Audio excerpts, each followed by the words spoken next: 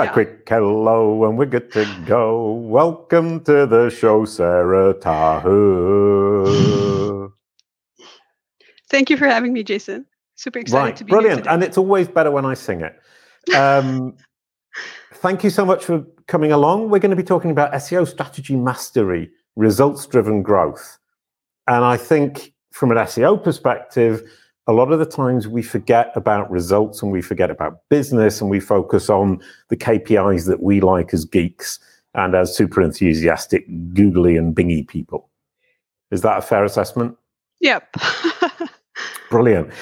And before we do that, we always have the brand SERP. And here we have Sara's, and she has a lovely knowledge panel. Author at Search Engine Land. And what we're seeing in the SEO industry is a lot of SEOs are being tagged by Google as writers. And that's super interesting. Sara, you don't have a subtitle, but I'm sure you will soon. And I can also see there in the images, Austin, our friend, Ezetabor, which I can't actually say his name properly, who's another delightful SEO. And you have a picture of you, which looks like a 3D AI image down there. Is that right? Yeah, I think that's the one I use on my Twitter. Right. Okay, brilliant. So how did you get the knowledge panel? I actually read one of your articles. Oh, right. Brilliant. Ooh, Yeah. And so I added the schema. I made sure that whatever people like, if someone is using my work or to link back to me, got as much as possible valuable links linking to me, and yeah, that sort of thing. Right. So for a smart SEO, getting a knowledge panel is child's play.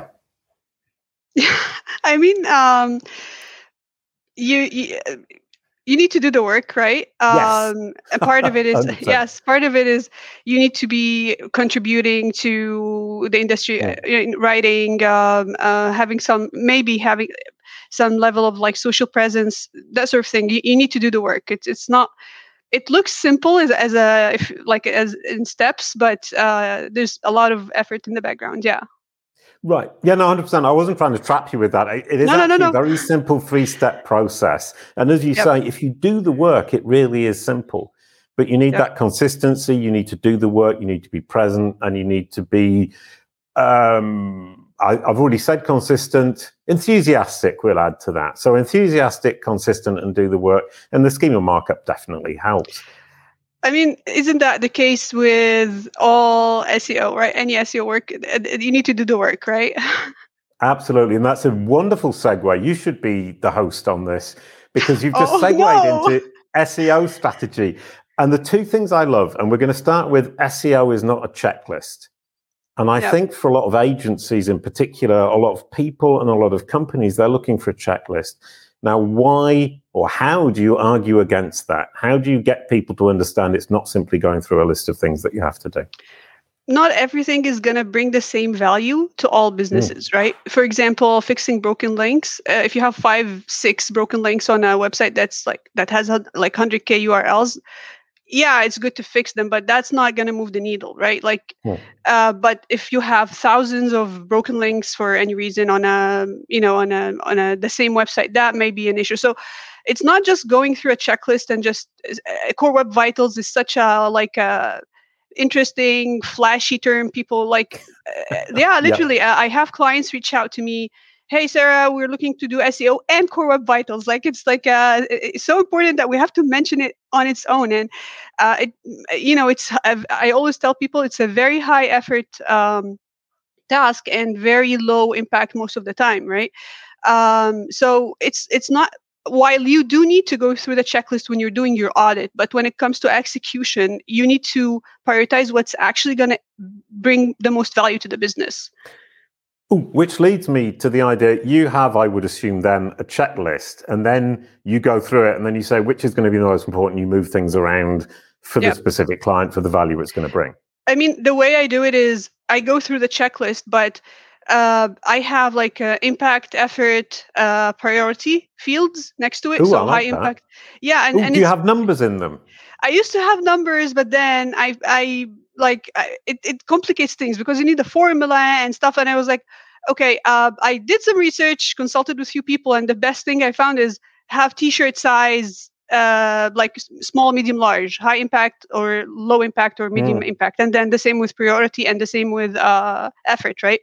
And sorry, just to point out that my immediate thought was, let's have a score from 1 to 10, make it really complicated. And you're right, let's bring it down to small, medium, large.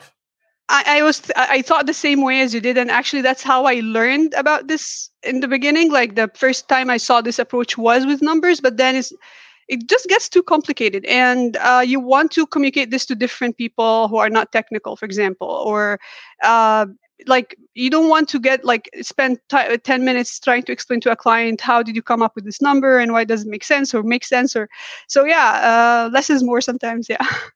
All right, but I used to have a Google spreadsheet with my satisfaction with the clients.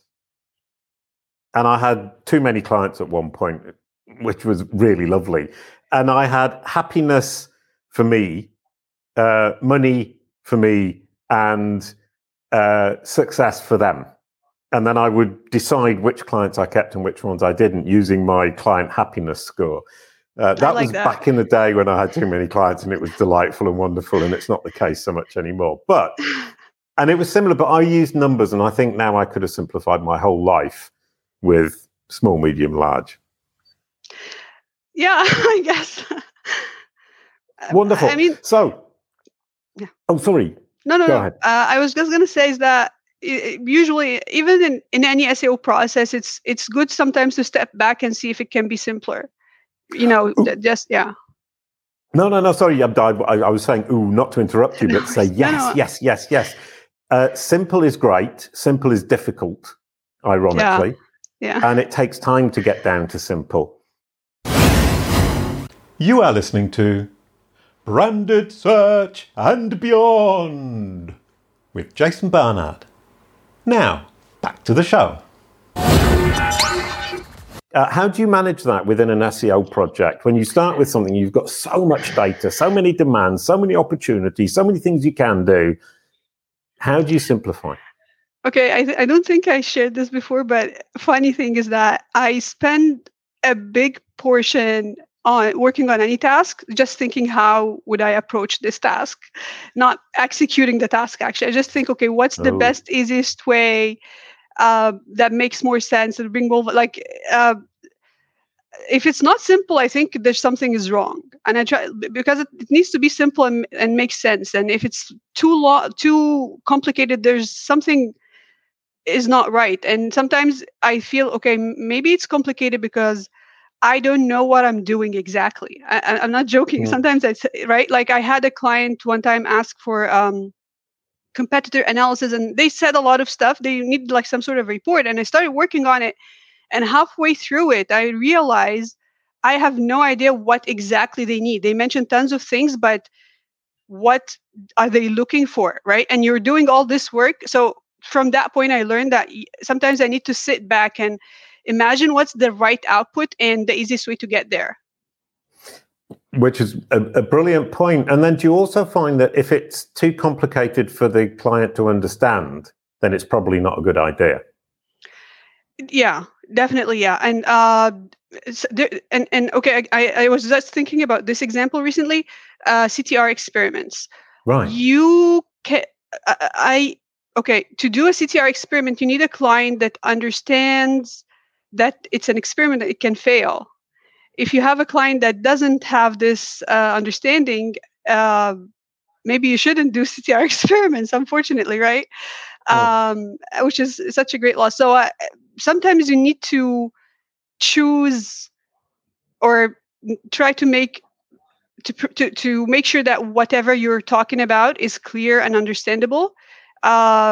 People don't like what they don't understand, right?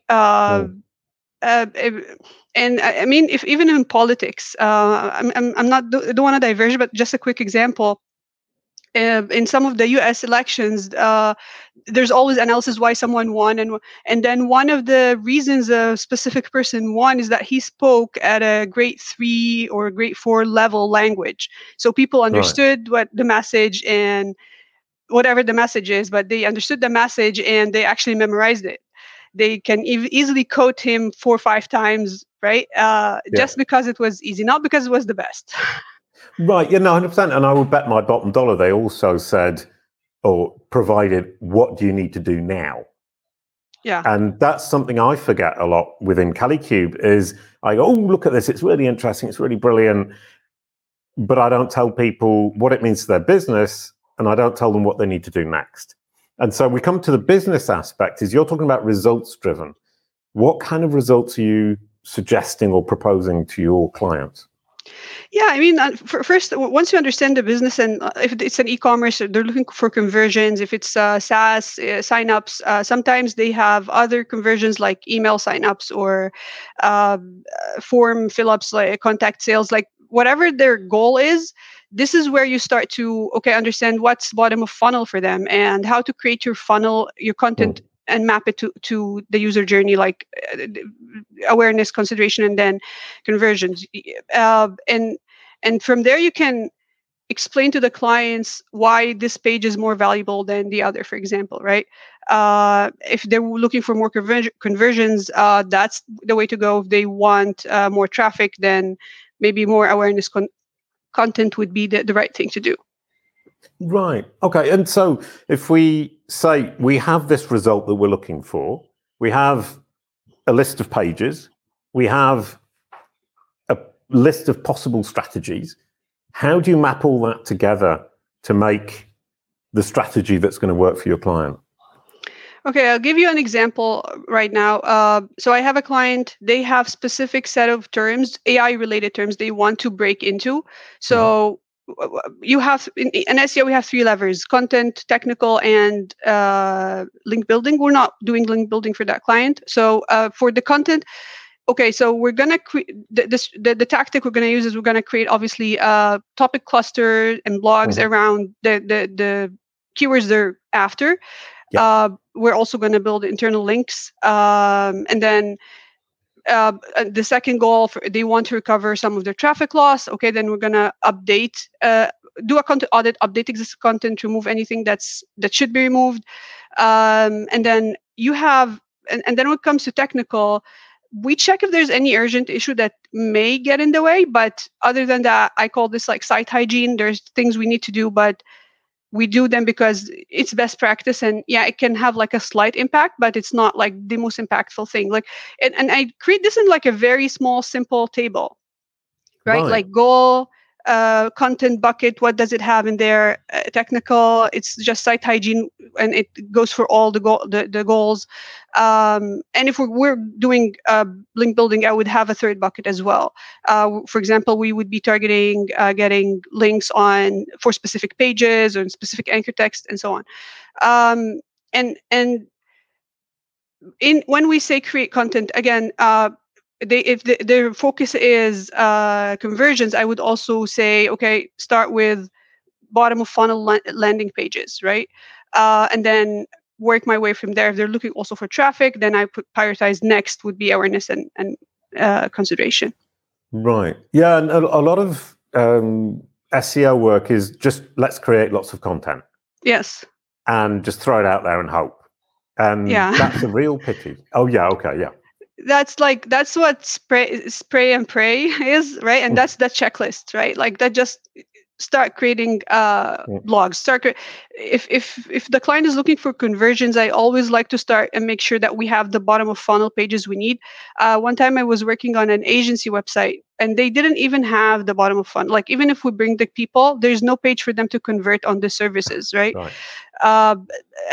Some of this, like, they can say, for example, social media management is a service. That's true, but then maybe you need TikTok management and then Instagram, and maybe you can just divide it even deeper, which will help you rank. And in the same time, when someone wants to convert to this specific service, they feel it actually matches what they were looking for, right? So if with conversion specifically, I would work bottom of funnel. Again, with e-commerce clients, it's the same. I look for long tail keywords. I look in search consoles for long tail bottom of funnel keywords that they're getting impressions for, but they don't have a dedicated page for. And I also prioritize updating existing category pages, and then the top product pages in terms of profitability, for example, right? Especially if they have like tons of products, you can update all of them, but let's pick the ones that are more meaningful. Ooh. And when you say update category pages, what are the keys? Okay, when I update the category page, first of all, it sounds simple, but sometimes the categories actually don't have the products they say they have. Sometimes they, I don't know, it's maybe it's internal mistake or something, but sometimes they don't have the products. You want to make sure they have the products in the category, at least the top ones, the first ones on the page, have the right product title. If you can add some text in there at the top, and I give the clients options, either edit small, like a line, and then you have like a expand all, like to see more, instead of having like a big chunk of text at the beginning, because you don't want that, but you want text, or they can edit at the bottom. If you can add, even at the bottom, if you can add reviews, if you I like look at a few things, and I think what can make this the best category page, right? I get inspiration from Amazon. It's perfect, right? It has a lot of insights there, so yeah. Right. Yeah, and the, as you say, the order of the information is hugely important, and the fact that we need to start convincing people that we're a credible solution for them immediately that they engage with us, whether it's on a category page or a product page, is hugely important, and Google appreciates it. And then you talk about matching SEO tactics with results. Yeah, How do you go about that? Because you've got these results and it's a conversion, and it's hugely difficult to say this tactic or strategy gave this result. Sorry. Okay, for content, it's much simpler. Like, for example, recently I suggested to a client we create conquesting pages, which is their brand versus other people's brand, right? Right. Because what was happening there is that people were searching for those comparisons and landing on the competitor's website. And obviously, the competitor owns the story there. And yeah, so once we created this, it's easy to like show increase of impressions and clicks right away. It was crazy, right? So that's very simple. But sometimes it's more complicated when we're talking about technical stuff, right? I always try to figure out, okay, what I'm trying to fix. What is the number we're trying to fix? Is there a way to measure this? So if it's something with indexability, for example, will it increase the number of pages indexed, page speed, or core web vitals? There's some matrix there. I try to find what is this going to impact. And it's funny because if you try to do your best there, at least in the beginning, you gain trust. Sometimes you can even do it via a small test, like, okay, how would I wanted to add links to the footer for one of my clients, and one of the places I worked at, and there was a lot of pushback, and I said, okay, this is a test. I was actually worried it might not work, so I was like, okay, it's a test. And then we added footer to the links, and I had the test URLs and I had other URLs to compare to, and you can easily see, like, once you added this to the footer, literally on that day, things started to increase. So you want to get at least that trust in the beginning, because that would help you in two things: getting buy-in, like you build trust, you get buy-in easier and faster. And then the second thing, you can also push back based off that. Because I worked with, for example, UX designers. You ask for something and they're like, oh, this is going to break user experience. And I'm like, I would be like, okay, tell me how this is going to break user experience. Give me a number. Like, what is user experience? It's not that fluid thing that we can, like, bounce rate is going to increase. Like, what's going to happen? I need to so you can also push back, right? So, yeah. Yeah, no, and that gaining trust to be able to push back is hugely important.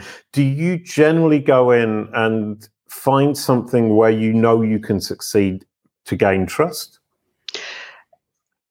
So I definitely look for these. Sometimes they're obvious, sometimes they're not. So to gain trust, there's a lot of things you can do, right?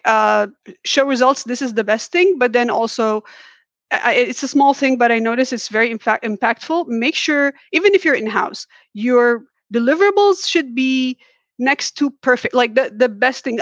Even in-house, I put the logo, I put the font, the stuff, because I've seen people, they were like really surprised, because if you show that you've put a lot of effort and thought into this, and I also go to, like, if I have any meeting, anything, or if I recommend anything, I make sure I know how to explain it. I know how to justify. I have an example from maybe other website or a case study I read, or so.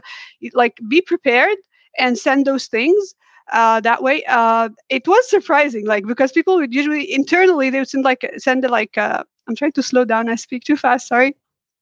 So it's internally, fine. I'm keeping up fine. Okay, so because internally people sometimes would like just a spreadsheet with like few things and what's happening. So the cleaner, more organized, neat your work is, the more respect it will actually get. Brilliant. And just for anybody who's listening to the audio only and that was too fast, you can always click on play at a slower speed, or you can come onto YouTube where you get the transcript, the caption subtitles. We always put them on the episodes, whoever's on the show, because we know that it's helpful to a lot of watchers and listeners. So my next question, I was thinking about what you said about spending a lot of time thinking about what it is you're going to do and how you can do it most effectively and efficiently. And what I, within CaliCube, tell people is take half an hour every day just to think about how you might do things better.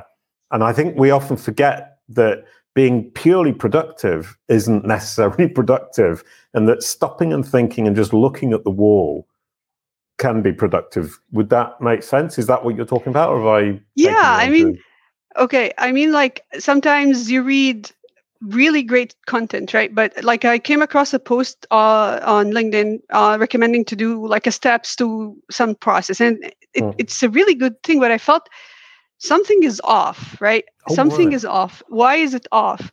I kept thinking about it, and then I realized this is the exact same process of something like, but much more complicated version. It's like literally like someone is asking you, where is your ear? And you say like here, like that's what's happening, right? Instead of like it's here, it's like here. I always give this example. So so over time you'll get that sense like what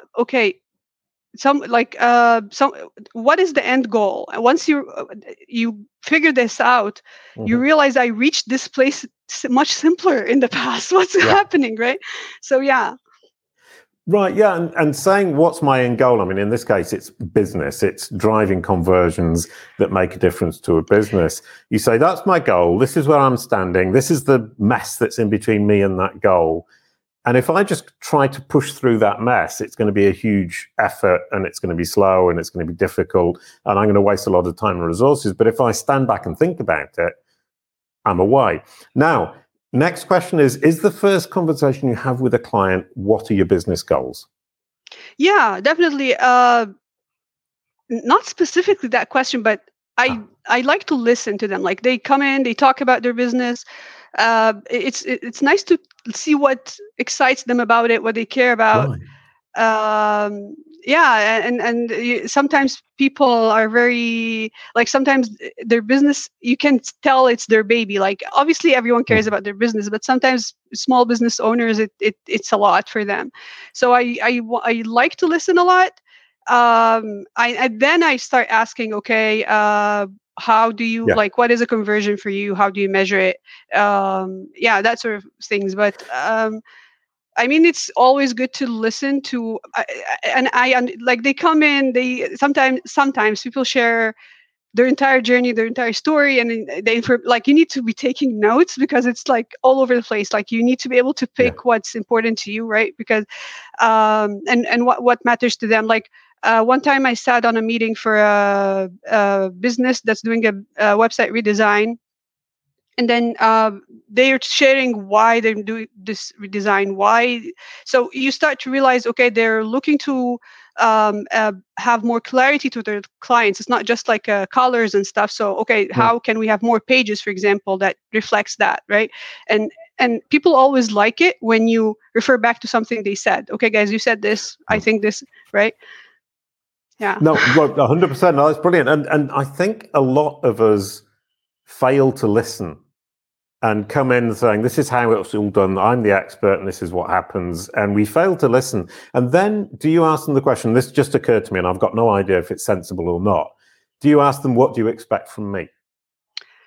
What is success? Yeah, I ask what is success in this campaign. So it's a variation. Oh, that's a better way of saying it. No, it's not better. It's just the same. Yeah. Right. I mean, I ask this when I start working with people, even if I'm taking on a new role, I always ask, what is success for you? What do you see? Okay, when you say, okay, I hired the right person, right? So and sometimes obviously it's about results, but sometimes it's also about communication. You'll listen about issues they had with previous people they worked with, like previous SEOs and stuff. So you realize, okay, this mattered to them, this mattered to them. Having a long-term, so SEO takes time, and they understand that. So to keep them engaged with you long enough to see the results, there are other things that matter as well. Sorry, that's a great point. I'm sorry to interrupt, but what is success in this relationship for you? Part of it, especially when a client has had problems with agencies or SEO specialists in the past, or even digital marketing specialists, is part of the success is going to be that I trust you. Yeah. And we had that with Merci Facteur, who were a huge client for us. And it took quite a long time for me to build that trust up. But once Robin trusted me, that was a huge win for him. And I didn't ask the question. I only figured it out afterwards. So I'm a bit foolish. Sorry, go ahead. No. I think it also unlocks. So if you ask these questions, sometimes people list so many things, you feel they don't have any realistic expectations. This is not going to work, right? yeah. Even if you're applying for a job, if you were talking to a client, if you just understand their vision and what they're looking for, it tells a lot if this is going to work for you or not. Brilliant. No, absolutely. And that's huge. And we can wrap it up with: understand your client, understand what they're looking for, understand what they're expecting from you, and figure out what the most efficient and effective strategy for them is going to be, where they will be satisfied with the work that you're doing, and build trust, get them on board, and spend a little bit of time thinking about what you do or you're going to do before you actually do it. And it will probably save you a lot of time. Thank you so much, Sara. That was me summarizing what you said, which I thought was absolutely brilliant. It's taught me a few lessons. The last question is, how does SEO help with branded search, or vice versa? Oh my God. SEO is very important for branded search. People think you'll automatically rank for your brand, not necessarily.